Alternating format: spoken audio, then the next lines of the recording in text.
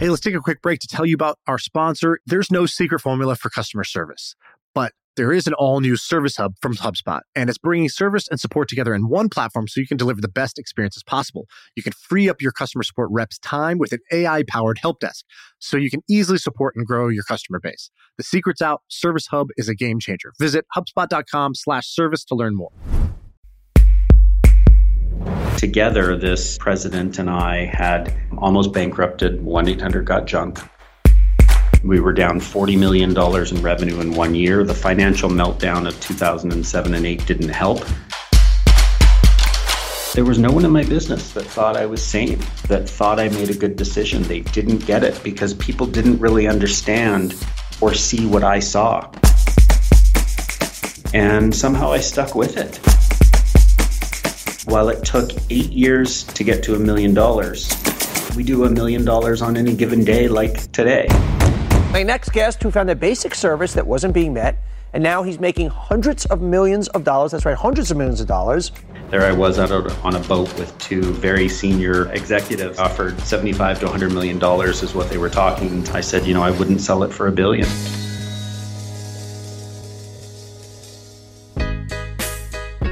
All right, we are talking to Brian Scudamore, the founder of 1-800-GOT-JUNK. If you're like me, you've seen the billboards for 1-800-GOT-JUNK. It's one of the sort of the catchiest businesses that I've seen, and it's also a very simple business. Brian's a guy who, when he was 18 years old, he saw somebody else had a truck and said, I'll haul away your junk. And he was like, that's a business that I could do. And he went and rented a truck and started this business and has grown it from, just him and one $700 truck all the way to basically doing about $500 million in revenue this year. So he's been doing this business for 30 years, and he's a pretty inspirational dude. But you'll hear that in the episode today. And so I'm excited to talk to Brian. We talk a little bit about how he got the business off the ground, his sort of knack for PR, how he ended up on Hoarders and Dr. Phil and Oprah and all these other different outlets, and how he's used that to grow the business, as well as his philosophies around hiring and some of the mistakes he made. And it's been a long road over these 30 years. And so it's a very cool story.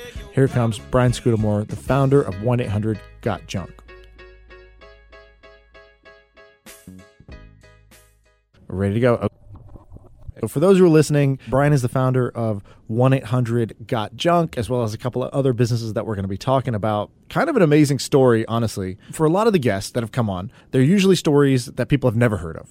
But I'd say you have done a good job of getting your story out there. Is that something intentional? Do you like talking about your story, or is PR part of your strategy? Talk to me a little bit about that before we even jump into talking about how 1-800-GOT-JUNK got started. It's a great question. I think I realized early on in building a business that a brand is the story that it tells. Now, as a brand, whether you're Starbucks or Airbnb or 1-800-GOT-JUNK, you have to live up to the story. That's the difficult part. Right. But when I saw early on, a couple of years into my business, I saw a potential opportunity. Actually, my girlfriend at the time said, you had trouble finding a job. You created your own. Get out there and tell the press that story, because I think they're going to eat this thing up. And the next day we were on the front page of the Vancouver Province, the largest newspaper in the city. Our truck, our phone number, it was unbelievable. And the phone rang off the hook. So I learned the value in free press, and we got out there to tell our story. But I think it's even bigger than that. We are about changing lives. If I look at our franchise partners and the lives they're creating for themselves with our recipe, with our formula, why not recruit more great people by telling that story over and over? Why not change people's lives as customers, whether it's hauling away their junk or painting their house in a day with Wow One Day Painting? We believe that stories help change lives. When you started, in that article that came out, that story was more about, hey, I'm having trouble finding a job, so I created my own. So it's really like an entrepreneurial story. It didn't matter what the service was at that time. Is that right?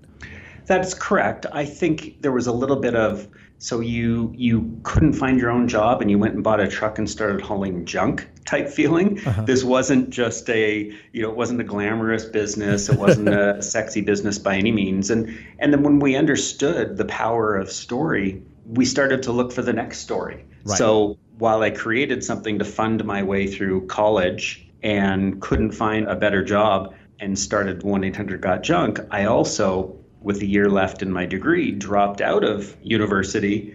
And that's where, again, went to the press, where they were like, You dropped out of university. You sat down and talked to your dad, who's a liver transplant surgeon, and told him you were leaving university to become a full-time junk man. It just didn't add up in people's minds, and I like that story. And so we're gonna go back to the beginning, and we're gonna talk about how you originally got the idea and where you got started. But the thing that I'll point out, so I read a bunch coming into this because I wanted to get familiar. We hadn't met before, and I wanted to understand. And the question I had, I sort of read the story that I think you've probably told 1,000 times now, or maybe more, which is, you're 17, 18 years old. You want to figure out a way to pay your way through college. I think it was like you're sitting at a McDonald's and you saw somebody else's truck, right? You saw a hauling truck of somebody else's. Correct. And you had the idea. Now, the thing I'm going to ask you is probably something you don't get asked very much, but I've learned, the dirty secret in entrepreneurship is that sometimes the origin story comes a little bit later. You go back and you sort of polish up the origin story and you sort of stretch and skew it a little bit to be, worth telling. And guests have come on this podcast and I kind of asked them the same thing, which is like, to what extent is this 100% exactly how it went down, where you really were just sort of had the epiphany and you were struck by the idea? Or were you already thinking about a business idea at the time and this really accelerated it? I guess, give us the backstory. Was this really how it went down? Well, first of all, kudos to you, because it is so rare that I get asked a question that I have not been asked. So bingo, that's a new one. Yeah, it's a great question. And I've certainly met enough founders to know that is the truth, where many of these things progress and they rewrite history and so on. So my story is 100% true. And, I can think back in my mind when here's the story, and I'll give you a little more detail on it. But yeah. I was in a McDonald's drive-thru. There's a beat-up old pickup truck. While I'm in the drive-thru, I see this truck, and I look over at it, and I'm like, wow, that would be a great idea. It's filled with junk. Maybe because I'm having a hard time finding a job, why don't I just buy my own truck? And for $700, it was actually $753 to be precise, I bought that truck, saw a classified ad, went out and checked it out, and off I went to build a business. But I remember back to that moment, and I can see that truck. It was a black cab with a red box. It said Mark's Hauling on the side. It had a little yellow lightning bolt on it. It was filled with junk, and the truck itself was junk. And it was one of those things where I didn't realize what the business would become in the future. It was really just a vision to pay for college. It was something simple. So while there wasn't a vision there of what I was starting, origin story, if you will, was absolutely legit. Love it. And so, most people, when they see, a hauling truck or a junk truck, they don't think, oh, I want to go do that. In fact, when I was on my way over here, I texted a friend. I said, I'm talking to the pioneer of the sort of junk space or the waste management space. And he thought I was talking about the mafia. He thought, people who, waste management is sort of code for, being in the mafia. But for some reason, you were drawn to it. And I like that it seems like one reason is because it was simple. It was like, hey, I could actually do that. Was there anything more to it? Or, are you just wired in a different way than most people? I don't know. The moment was real. The moment happened. And why it happened, was it serendipity? Was it, do I have an eye for spotting ideas? I always remember as a kid, I would look at companies and think, oh, I could do that better. And I think this was one of those moments where I looked and went, I've always been interested in business. My grandparents ran an Army surplus store in San Francisco, Lorber Surplus, and I worked there and experienced the game and excitement of building a business with them, albeit that I was a little kid. I felt a part of it. And I think when I saw that truck, it was just, wow, I can do that. Something simple. And I think in today's world, people often think, oh, I got to be the next Instagram. And they're figuring out how to catch lightning in a bottle. But what people often don't understand about a lot of these founder stories, whether you're Instagram or Airbnb, is how it started isn't where it ended up. And I think that's no different with my 1-800-GOT-JUNK story. It was a way to pay for college. And it ended up becoming a franchise opportunity that has now grown into 4 other home service brands. Yeah, I think Airbnb is a good example of that, where today Airbnb is this amazing brand and, they book more nights than Hilton Hotel around the world every night. But when it started, it was 2 guys living in San Francisco. Rent was super expensive. And there was a conference in town and people didn't have a place to stay. And so, all the hotels were booked up. So they just said, hey, we have an air mattress. We can let somebody sleep in our condo, we make a little extra cash and they get to go to this design conference. And that was the origin story of that, which was also very simple, born out of necessity. And so I really like that. And so you saw this truck and you were like, I'm going to do this. You go get the truck. And actually, you had a different brand name at the time. It wasn't 1-800-GOT-JUNK at the time, right? What was the brand that you started with? It was a smaller brand, so it was more regional, and the phone number was 738-JUNK. I remember meeting a guy once who told me, your name has to be your phone number, and I remembered that, and I came up with this phone number that I called the telephone company and tried to get something, 3 numbers and junk. And I emblazoned the side of my truck with this phone number, which proved to be, while it might sound really smart, I think it was just something I had heard and went out and did. But it became genius in the sense that whenever we got press, people would see the phone number on the side of the front page of the newspaper or on CNN or Oprah, whatever show we'd get on. And it just became this, wow, they'd see 1-800-GOT-JUNK. They'd remember the number. It was very visual, and it was hugely impactful for us. Yeah, I think there's a billboard right above my parents' house, essentially. So I've seen 1-800-GOT-JUNK 100 times this year. And awesome. It is so catchy. It is memorable. And I read something that was like the Rubbish Boys. Was that something? Is that one of the names that you had at the time? It was. So, here's the brand confusion that happened in the early days. Such a confusion that I even gave you a different brand than we had initially called ourselves. So here's how it worked. I called the company the Rubbish Boys. It was really just me, but I had a vision for something bigger. And the phone number was 738-JUNK. But the side of the truck really had that phone number emblazoned on the side that people chose to call my company 738-JUNK versus the Rubbish Boys that I had originally named it, because that's what they saw. Yep. And that's what led me partially to, okay, if we want to build a brand outside of Vancouver and grow into other markets that are bigger than Vancouver in size, we can't be getting local phone numbers in every market. That's going to be too confusing. And so we came up with this 1-800-GOT-JUNK. Nice. And so just give the listeners a sense of the timeline here. So what year were we talking when you started this? Started in 89 and wound down the Rubbish Boy 738-JUNK name and changed to 1-800-GOT-JUNK 8 years later. And there's certainly a good story behind how I got the phone number. But 738-JUNK and the Rubbish Boys, I saw the revenue in my market shrink to half within a year, because as we switched over to 1-800-GOT-JUNK, I'd even have friends and family say to me, even though the trucks look the same, it was just a different phone number, oh, there's this competitor out there. You got to watch them. They look just like you. They're called 1-800-GOT-JUNK. So people got confused between the brands, and I knew that it was short-term pain for long-term gain, and we stuck with it, and obviously the right decision in the long run. And I feel like when people listen to these podcasts, they are, typically commuting to work or doing an errand, something like that. And this is an escape, and this is, the goal is for it to be both inspirational and educational. And so one thing that I personally was inspired by was you said long-term just now. This is a long-term business. We're talking 30 years of this business, and there are not many, especially I'm here in Silicon Valley, there's not many 30-year-old businesses around here that you could still talk to the founder and they have the same passion and the business is still around and they didn't pivot 10 times or go and try to start 5 new businesses and ditch the old one. So you really were long-term with this, and I really respect that. And it sounds like, that first 8 years you were building up, and you hinted at something. You said there's a good story behind the 1-800-GOT-JUNK number. I'm a sucker for a good story. So I'd love to hear that, and I'd love to hear, first maybe about going long-term. Sure. So it's interesting, Sean. I am such an ADD personality. To spend an hour on a podcast and not be staring out the window and thinking other things and wanting to go on the internet, I'm very, very ADD.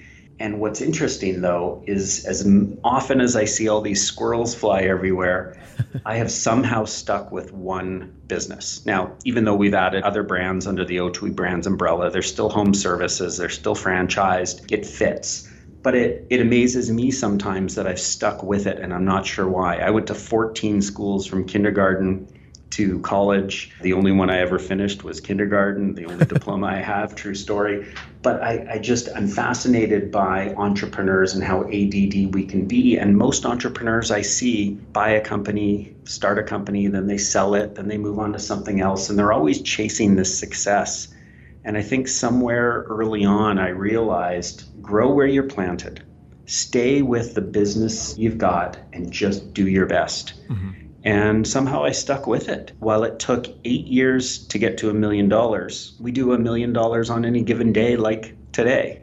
So it took 30 years to ramp up to that point, but you just build this flywheel momentum by sticking with something. It's like diet and exercise. You go out and diet and exercise and work hard for a week. You don't notice results. But if you stick with it for 12 weeks, wow. If I go to the story now of 1-800-GOT-JUNK and how I got that phone number, there I was 8 years into the business and deciding I wanted to expand into the United States, start the business in Seattle as the first prototype location outside of Canada, and wanted this phone number. And I remember sitting down brainstorming with my team, and we came up with this. If we're not going to be 738-JUNK and we're going to go more national, 1-800-something-JUNK. And we came up with Got Junk, a play on the Got Milk campaign, a big advertising campaign in the 90s. And I said, okay, I can see it. And I pick up the phone and call the number, and it's taken. I don't know where it's taken because I couldn't reach the actual phone number. It just said it wasn't working from your local calling area. So I did some research. I looked around. I called everybody I knew in the States and asked them to make phone calls to the number, and nobody could get through. Months later, I finally realized it was working in Idaho. The Department of Transportation in Idaho owned the phone number. I had made 60 phone calls trying to get the number.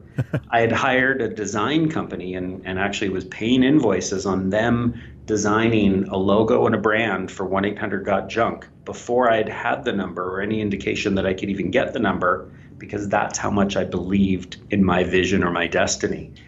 And finally, I get in touch with Department of Transportation, I narrow it down, I get through to Michael in the phone room. You know, if you're government, you must have someone that runs your phones. And Michael finally says, you've called me 3 times in the last couple of days. I don't know why you want this phone number, but here's the AT&T forms. I'm going to send them off to you by fax. I've signed off on it. The number is yours. And bingo, I get this 1-800-GOT-JUNK number for free. The point of that whole story, I think, is we have to sometimes as entrepreneurs put the cart before the horse. Spending a couple of $1,000s on a logo for a brand that I didn't really know I could get, I had to have some blind faith that if this was really a good idea, I was almost going to will it to happen. And I don't know how the universe came together, but it did. And the phone number's ours. And I called Michael back a couple of days later just to thank him when it all settled, and he was no longer with the business. So I have no idea what the story is there, and probably will never know. I love it. And so this is not the first time you did this sort of will it into existence, sort of visualize and then go for it.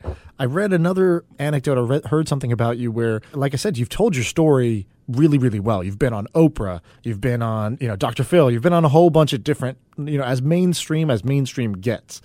And the most interesting part of what I read there was that you had some kind of wall in your office where you and the team were sort of putting up, a vision of where you wanted to be, where things you wanted to have happen through this journey of this company. And one of them was get on Oprah. And so talk a little bit about, do I have that story right? And then is this something you do repeatedly, or was that just a one-off sort of vision board thing you did? Yeah, it's something I do repeatedly. And, I wrote a book called WTF, Willing to Fail. And one of my favorite stories in that book would be this one. We have the Can You Imagine wall. There was this big empty wall in our office that we're all about visuals and putting up big whiteboards and lots of color and different imagery and quotes. And this wall didn't have anything. So I remember having a conversation with someone in the office who said, I can't think like you can about vision, Brian. And I said, of course you can. Everybody can think about vision. And this guy's name was Cameron Herold, our COO. And so I said, you know what, let me take this wall. I put a big vinyl decal up on the wall that said, can you imagine? ? And I put it up on this wall because I wanted people to start to think about vision. What could they imagine for themselves in the business? Let's think about big, bold ideas. And I challenged Cameron to think big. Mm-hmm. He still said he couldn't. So one of the things I put up on the wall was imagine being featured on the Oprah Winfrey Show. That was the first so-called quote unquote, can you imagine? Put this quote up on the wall. Can you imagine being featured on the Oprah Winfrey Show with my name below it? As my commitment that I was going to make that happen. People would walk by it, look at it, be confused by it, ask me questions. And I started putting a bunch of pens and paper down near the wall for other people to write up their own big, bold Can You Imagines. But the cool thing is when you can see it and you put it up in a big vinyl decal on the wall, it's something that you start to think about and others start to think about. And we took Tyler, our first PR hire, who was in the business, and he would go sit beneath that wall and look up at it and go, can you imagine? Oprah, I can see it. I can see it. He used to tell me he could see it. So he made it his mission to get on the phone and send emails and do all those sorts of things to pitch Harpo Studios. And we tried every which way we could to get in touch until 14 months later, we've got this open office environment. Tyler's wearing this blue wig, which he used to do to get in the spirit when he'd pitch. And he stood up and he said, I did it. I did it. And we're like, what is going on? He got us on the Oprah Winfrey Show. The Harpo Studios called and said, we need you down here. We got a hoarder. We've read about you guys. We heard about you and you've pitched us. We need you. And this was in Los Angeles. We didn't have any franchises there. And so we had to get creative. We called our San Francisco Bay Area franchise owners and said, we need you to drive down to help us in LA. We're going to fly down and meet you. We cleaned out a job for a hoarder, and sure enough, the next Monday I was in Oprah's green room about to go up on stage for my 4.5 minutes of fame. And man, did the phones ever light up when that thing ran. Wow. Hell of a story. I love that story. That story is like the reason I do this podcast, is to hear stories like that. And it makes me want to do it, just even for my own self, not even just for my business. Is that something, is the Can You Imagine wall, is that still up, or has that sort of run its course now for you? No, it's still up, and we've got to do a call out to get some, this is a good reminder, thank you, Sean, yep. A call out to get people to submit even new, more fresh ideas. But we did cool things like, and this is where I love that I can come up with an idea or someone else can come up with an idea and a completely different person can execute on it and make it happen. The whole teamwork makes the dream work. If I think of my Oprah vision, and Tyler single-handedly made it happen. There was a vision up there that a woman, Andrea, a marketing manager in her office, said, can you imagine? Hers was being featured on the side of a Starbucks cup. And Starbucks back in the day used to have this campaign on the side of their lattes and cappuccinos that said, the way I see it, with quotes from famous actors and musicians and poets and so on. And she pitched them the idea of a quote from me. Now, Starbucks had to help me write it. I'm a high school dropout, so clearly needed some help. And I remember this quote ended up there, and it was really the fact that I didn't care that my name was on the cup, but it said founder and CEO of 1-800-GOT-JUNK. The 1-800-GOT-JUNK brand ended up on 10 million cups with Starbucks for free because Andrea Baxter had the freedom to conceive something unusual and big that she wanted to make happen. And she did. The quote was, you are what you can't let go of. And so it really fit with junk removal. If you can't let go of things, what are you holding on to? And so it was an amazing, amazing experience. We had so many people that saw that, but that also inspired others in our company to dream big and come up with their own Can You Imagines. And so this is one where I got to ask, because once it happens, it's like, wow, that was a great idea. So glad we did that. Can't believe it happened. That's awesome. What a rally. But when you first put up this vinyl and you say, can you imagine? And I love how you're talking about Andrea and you're talking about Tyler and you're talking about, I forgot the name of the first person who you were first challenging to think big. But Cameron. And so So I do a lot of things like this in our office, when we were running our startup. We just sold the company, but when we were doing our startup, I had all these posters on the wall. I would challenge our team to do these funky exercises, and not everybody loves it, especially right off the bat. Sure. And a lot of times I feel like, I don't know if you watch the show The Office, but I feel like Michael Scott, who's this this goofy boss who's on the edge of, sort of like delusion and insanity, and then sometimes it turns out to be genius. But what are some of the other things that you do that are like this? And I'm guessing if I've felt that way, that there's probably other CEOs who, we're all making it up as we go, and you want to try some new things, but your staff may not always be comfortable with it, or it may not be standard, but it sounds like this was an example where you did it anyways and it worked. Can you talk a little bit about that, as advice for essentially me and anybody else out there who, sometimes feels like Michael Scott when we do this sort of thing? Yeah, I've certainly felt like Michael Scott more than once or twice, but it's one of those things where I see my role as the CEO to be this sort of chief visionary, chief possibility guy, where I can help people imagine big things and dream in such a way where you never know, if you come up with some big ideas, you might actually make some of them happen. And so putting these things up on the wall, I mean, that Oprah challenge to the company, to myself, was people going, well, how would you ever get on Oprah? Why would Oprah cover a junk removal company? I don't know, but I can see it happening. I can see myself giving Oprah that big hug, which I did. I don't know how it's going to happen. And then sure enough, Tyler goes out and makes it his mission and makes it happen. And I can give you so many stories of things that we've come up with that have been so bold and audacious and crazy that shouldn't have happened, like the phone number, like the Starbucks cup, but they do happen. And it's only impossible until it happens and it comes true. And I think that as a leader, you can help inspire possibility in others. You know, it's only impossible if someone really wants to believe in their mind they can't do it. But what if you can help them think, what if? And I think that's the great challenge. So if you got to be a little Michael Scott-ish to make that wonderful possibility and magic happen, hey, so be it.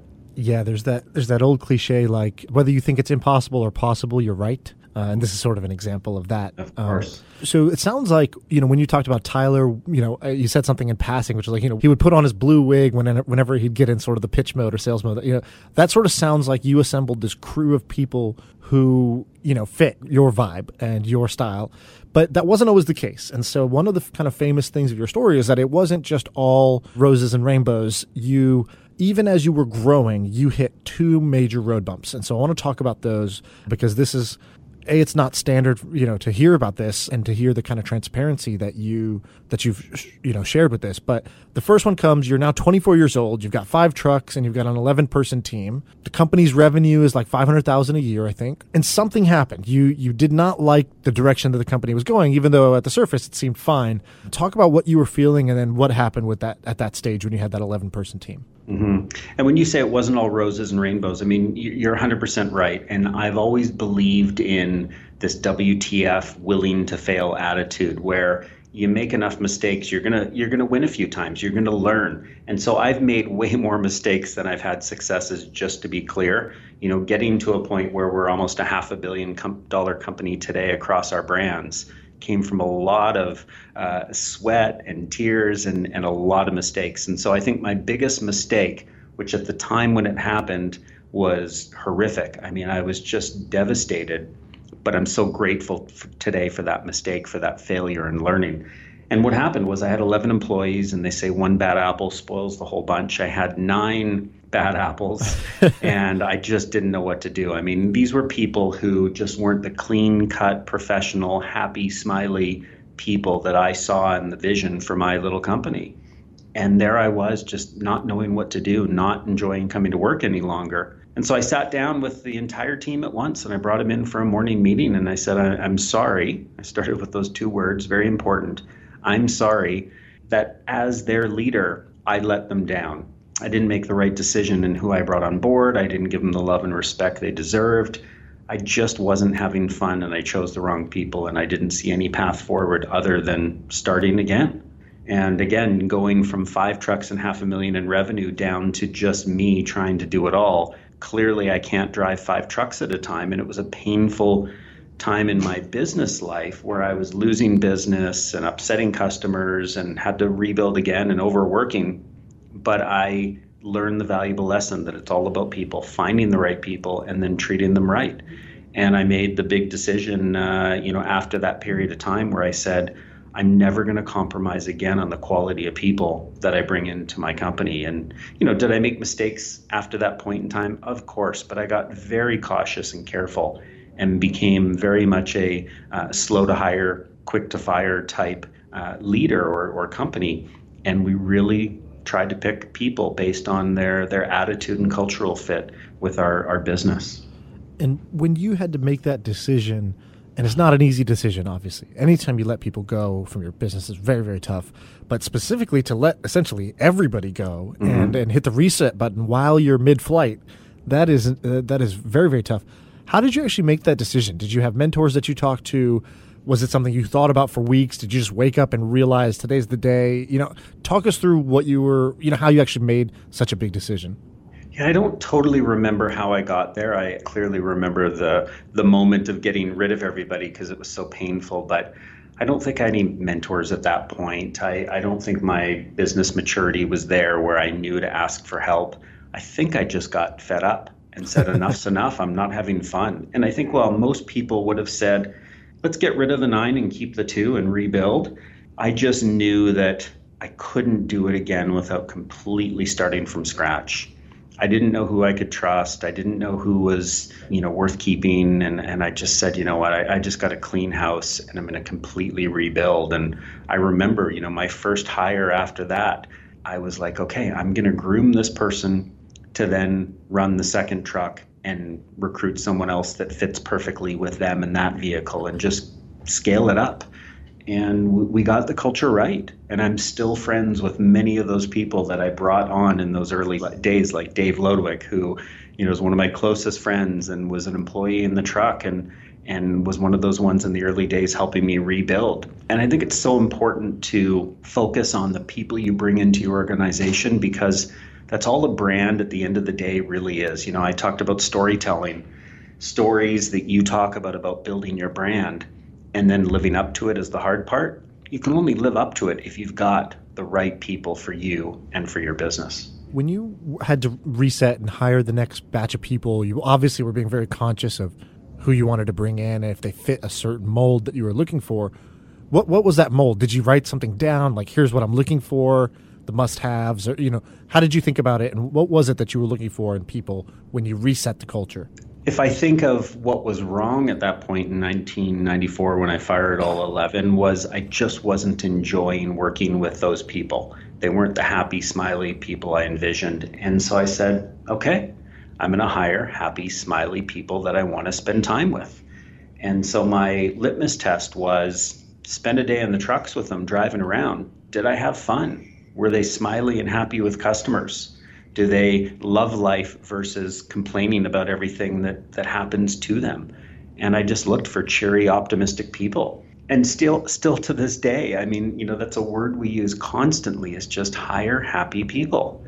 And I think that HR professionals, that term for a second versus what we call our HR department, which is our people department. I think in the HR world, people go out and they spend so much time trying to ask the right questions and doing all these tests, and they overcomplicate the interview process, when I think really it's just figure out what matters most, a positive attitude, someone you want to spend time with, and treat them more like you're finding a friend versus bringing a new employee on board. Yes, we've got to look for skill and make sure that the person fits with the job that needs to be done, but we really hire on culture first and foremost.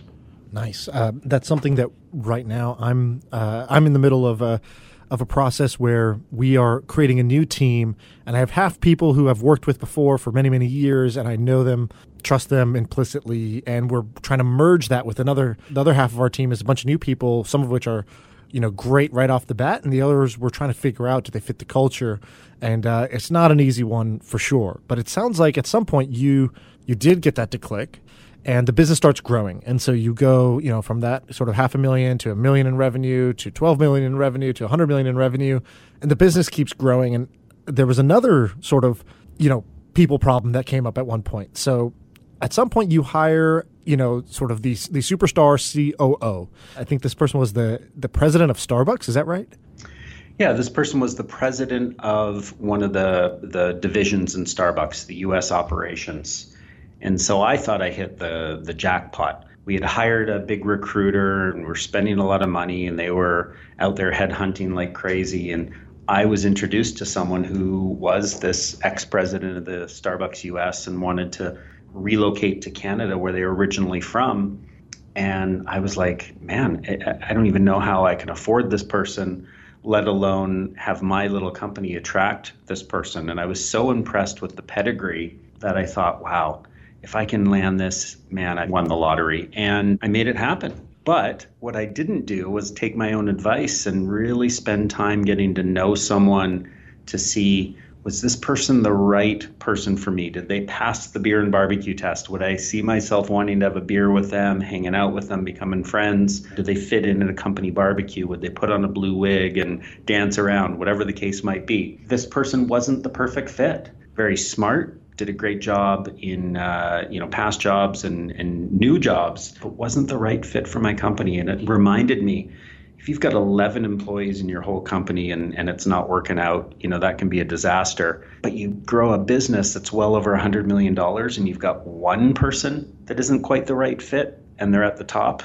that can have the same devastating effects. This is a great example of the best lessons you often have to learn repeatedly.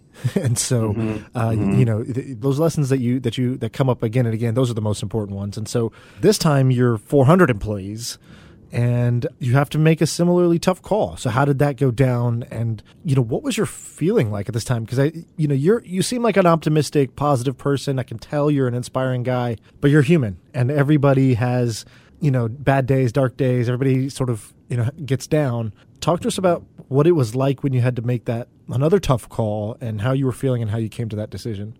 Yeah, it was a sad day. I remember, had to make a change with that person. The president of my company had to get the CFO out of the business. Now, to give you a bit of a backstory, together, this president and I had almost bankrupted 1-800-GOT-JUNK.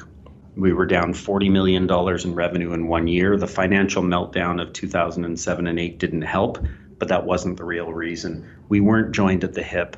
We weren't firing on all cylinders together and believing in the same vision. And it wasn't that we weren't getting along. We just weren't really aligned with the same spirit and motivation of where the company could go and how to get it there.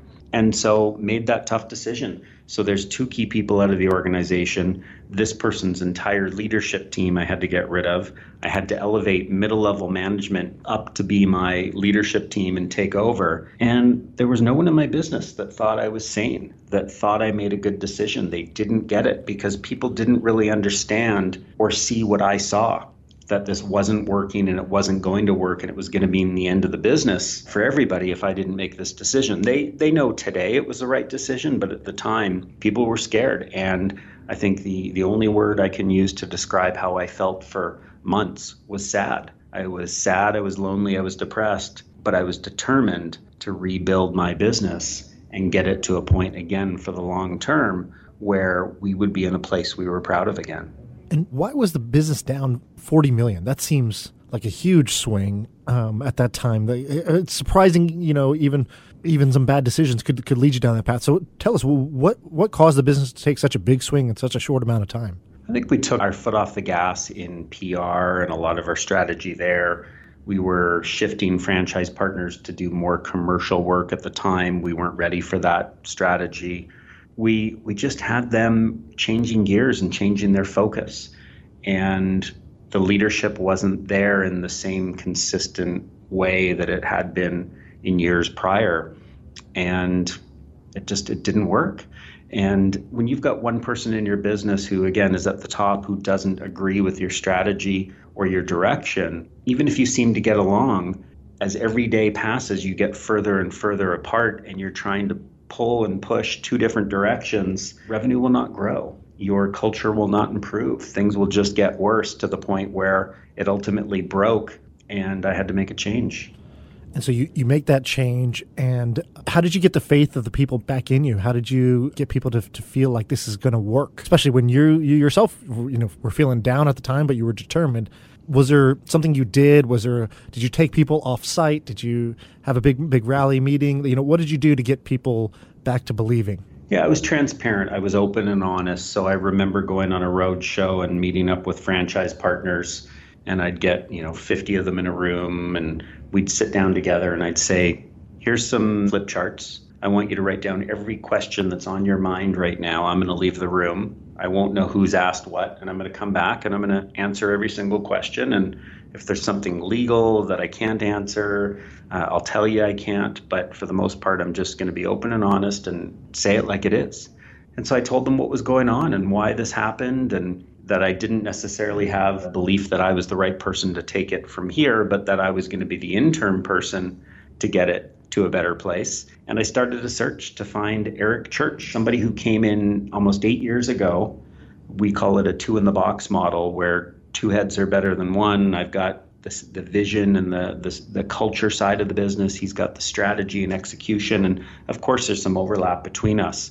But we spent time, when I tried to find Eric, said, okay, I've learned from the previous situation. I'm going to find the right leader for me to help, someone who believes in entrepreneurs and believes in the wacky, crazy, disfocusedness of how we operate sometimes, but who can help guide me and take the direction that we're going, that this person believes in, and make it happen. And so I got out there and I described in a mini painted picture, a mini vision of what I was looking for. And I described in a few paragraphs Eric Church, to the point that I didn't know Eric yet, but when I sent out through LinkedIn and my networks, here's who I'm looking for, I was so clear that I had 3 people, unrelated in different parts of the country, reach out and said, the person you describe is Eric Church. They didn't refer 5 names of execs that they thought would fit the bill. These people said, you're describing Eric Church. He's a guy I know. Here's his information. You should reach out and get in touch. We spent time in that courtship period mutually getting to know each other to say, is this really the right fit? And one of the things I noticed about Eric that he didn't even notice about himself at the time is all he had ever worked for was an entrepreneur. He was always the executor, the implementer to an entrepreneur and that person's vision. And it was such a perfect fit because he, years prior, had actually said, and this makes it, shows how serendipity can play a role, but he was telling his wife one day when she asked, what do you really want to do in life? And he said, one day I want to run a company like my buddy does. He happened to have been friends with Cameron Harold, who was our COO years ago. And he said, I want to run a company like Cameron is, 1-800-GOT-JUNK. And so sure enough, it all worked out. And here we are today. And since Eric's come in, we've quadrupled our revenue. We're on a path to $1 billion right now. So, close to $500 million in revenue, with an opportunity to get to $1 billion in revenue over the next 4 or 5 years, because we're aligned, because we believe in each other, and we're working together as a team. Amazing. It really is amazing. Once you get clear on what you want and you put that out there into the world, it's amazing how it's like a magnet. It'll pull the right people to you because the message you had was clear. And so it resonated with the right people and they knew who to send to you. I wanted to wrap up with a couple of quick questions, rapid fire style, but just you can take them as you will. Things that I wanted to know when I was reading about you and before we met, these are the questions I wanted to ask you. The first one is, I think in every business, there are the sort of breakthrough moments where stuff starts to work or you hit some milestone and they just feel euphoric. And in fact, it's, it probably felt better than even now when you're going to do $500 million in revenue. There was probably a moment in the early days that felt even better as you first started to see things click. What was that moment for you? Yeah, I've been asked that one before, and I don't believe there was ever a breakthrough moment. I can tell the stories of when we fired 11 people, when we hit our first million, when we first got 100 million, when we got an Oprah. It just wasn't one moment. It's been the cumulative result of every single decision, good and bad, that I think I and we as a team have ever made. Because things like Oprah, I remember it took 14 months of hard work to make that moment happen. And that sort of willingness to never give up, with the phone number, 60 phone calls to finally persuade someone to give me that phone number and to give it to me for free. What would have happened at call number 59 if I said, okay, this is clearly nuts and I'm done? So I don't think it was one moment or even close to it. And it's not a public company, correct? So how did you get, do you do a profit share? How do you get liquidity in the business for yourself? Yeah, from profits, I've certainly taken my share of dividends out over time, and we do a profit share called the Great Game of Business, inspired by Jack Stack's model of open book management, where we share our profits. This year, we gave well over $1 million to people in the company, where we want to share profits with the people that are behind helping us to build this special group of brands. And, my financing strategy, because I didn't go public or raise money, was really franchising. People would pay us a franchise fee that we would use that pool of money to help us build up more infrastructure and more growth. And it's been a great model for us. And of course, the podcast is called My First Million, which is just really kind of like a catchy name. Sure. But the premise, I think what ends up happening a lot for entrepreneurs is you either get excited by ideas, you get excited by solving problems, or you get excited by making money, or sometimes a combination. Everyone has a different combination of those three. And of course, money really doesn't go that far in the sense of changing the quality of your life. But I do believe, personally, that there are certain amounts of money that do, a step change in the quality of your life. Either you have certain security because you have that money, or you have freedom of your time because you don't have to get a job and get a paycheck every month. For you, what amount of money made the biggest difference in the quality of your life personally? I don't know if it ever really did. I mean, it's easy to say that I've been doing this for 30 years. I've had a lot of opportunities where, waste management. I remember I was on a fishing trip with some of their execs. They took me out, and there I was out on a boat with two very senior garbage executives, and they offered, $75 to $100 million is what they were talking to buy my little business. And I said, I wouldn't sell it for $1 billion. The money wasn't ever a motivator. It was building something special, accomplishing the impossible. What amount of money has changed my life? I mean, it's nice to not have to worry about money, but who knows what's around the corner? I mean, are we going to hit another recession at some point? Of course we are. Do we make some bad decisions that really end up hurting the business? I mean, things happen. So I think it's just, I hold on to the fact that I love this business. And I love that we're changing lives. I just came out of a regional meeting with our Shack Shine, our window washing, gutter cleaning franchise partners, and young, hungry, hands-on, hardworking guys that are building this great brand for us. What excites me is the lives they're building, the motivations that they have, and how we, through our franchise systems and our organization, are helping to change their lives. That's what motivates me. I mean, if I lost every penny tomorrow, I think I'd still be a happy guy who would figure out how to take off again from that point. Well, that is my next question, which is, if I took away this business and you had to start over, you still have all the knowledge, but you weren't allowed to do this same business again, and you were starting from scratch. So let's pretend you're 21 years old, your bank account is empty, and you can't go do another business just like the one you have now. What do you think you would want to go do? I am a service guy. So if I look at O2E Brands, which our parent company stands for Ordinary to Exceptional, we're taking ordinary businesses like junk removal and making them exceptional through customer experience. All I've ever done my entire life is service.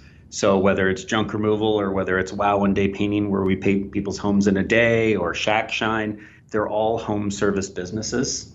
I would pick something with low cost, low barrier to entry, a highly fragmented business like window washing. If I couldn't do any of these brands, I'd find something different. Is it in home irrigation or landscaping or lawn care or carpet cleaning? Who knows? But I would find something where I could buy or even borrow some equipment, and I'd get out there and I'd start going door to door and selling myself. I'd build a happy brand, and I'd start to grow something all over again, slowly but surely.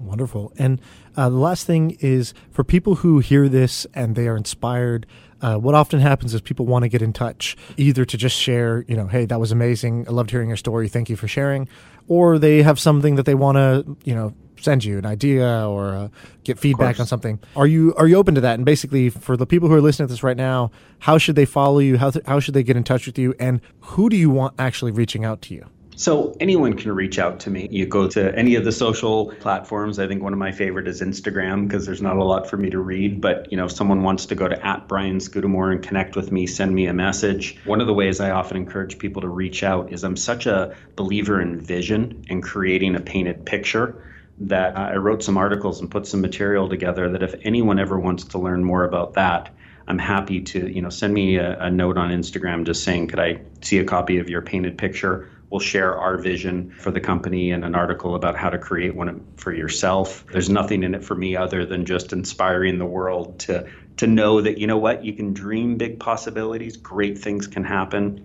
and you might just surprise yourself. Awesome.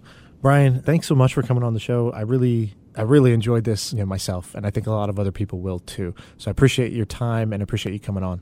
Well, you know what? I learned so much about the things I've gone through and all the reflections. I mean, it's so fun to relive when I do these. So thank you for having me, because it's a great trip down memory lane, and love sharing wisdom with others. Awesome. I need a dollar, that's what I need.